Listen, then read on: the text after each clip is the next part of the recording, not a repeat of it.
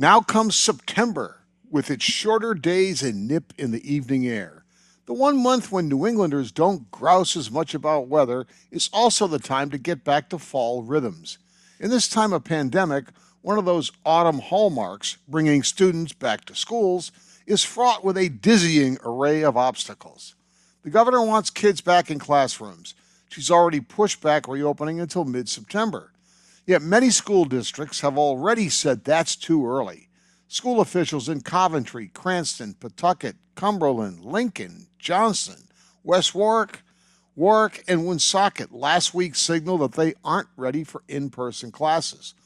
No one wants kids back in school more than teachers, says Bob Walsh, executive director of the teacher union. Quote, but I don't think we're ready by September 14th, unquote.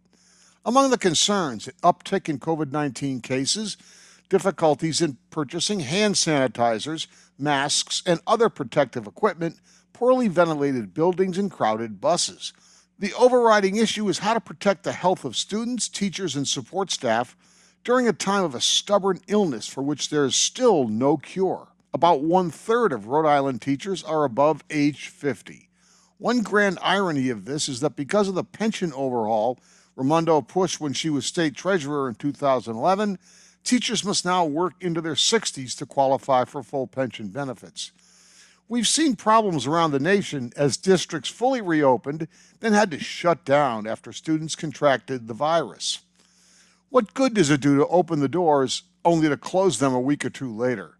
We've already seen what starts and stuttering stops have done to our fragile economy. Everyone knows this is a tough illness. All one has to do is look at the world of business, where employees of many companies are still working remotely. Even the cable news chatterers braying for in-person school are working on Zoom from home. It's hard to blame the governor, state education officials, or the teachers union for this state of affairs. Reopening is complicated and one size won't fit all. There are urban and rural districts encompassing communities with many cases and those with only a few. Special education kids have different needs than others. Working parents have huge challenges, including trying to figure out childcare. Massachusetts and Rhode Island governments disagree on travel restrictions. Massachusetts recently clamped down on visitors from Rhode Island after an increase of cases in the Ocean State. Does anyone even know how many teachers live in Massachusetts but teach in Rhode Island? What is sacrosanct about opening schools in September? This tradition hails to an era when most earned their living on farms and learning began after the harvest. Maybe a few more weeks of testing and precaution would yield better data about school safety. We may need to consider a different calendar. Schools could take a spring vacation in the fall and reopen after Columbus Day.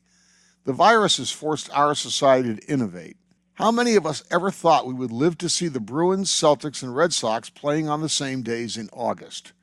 Kids need to be in school, but not until it's safe.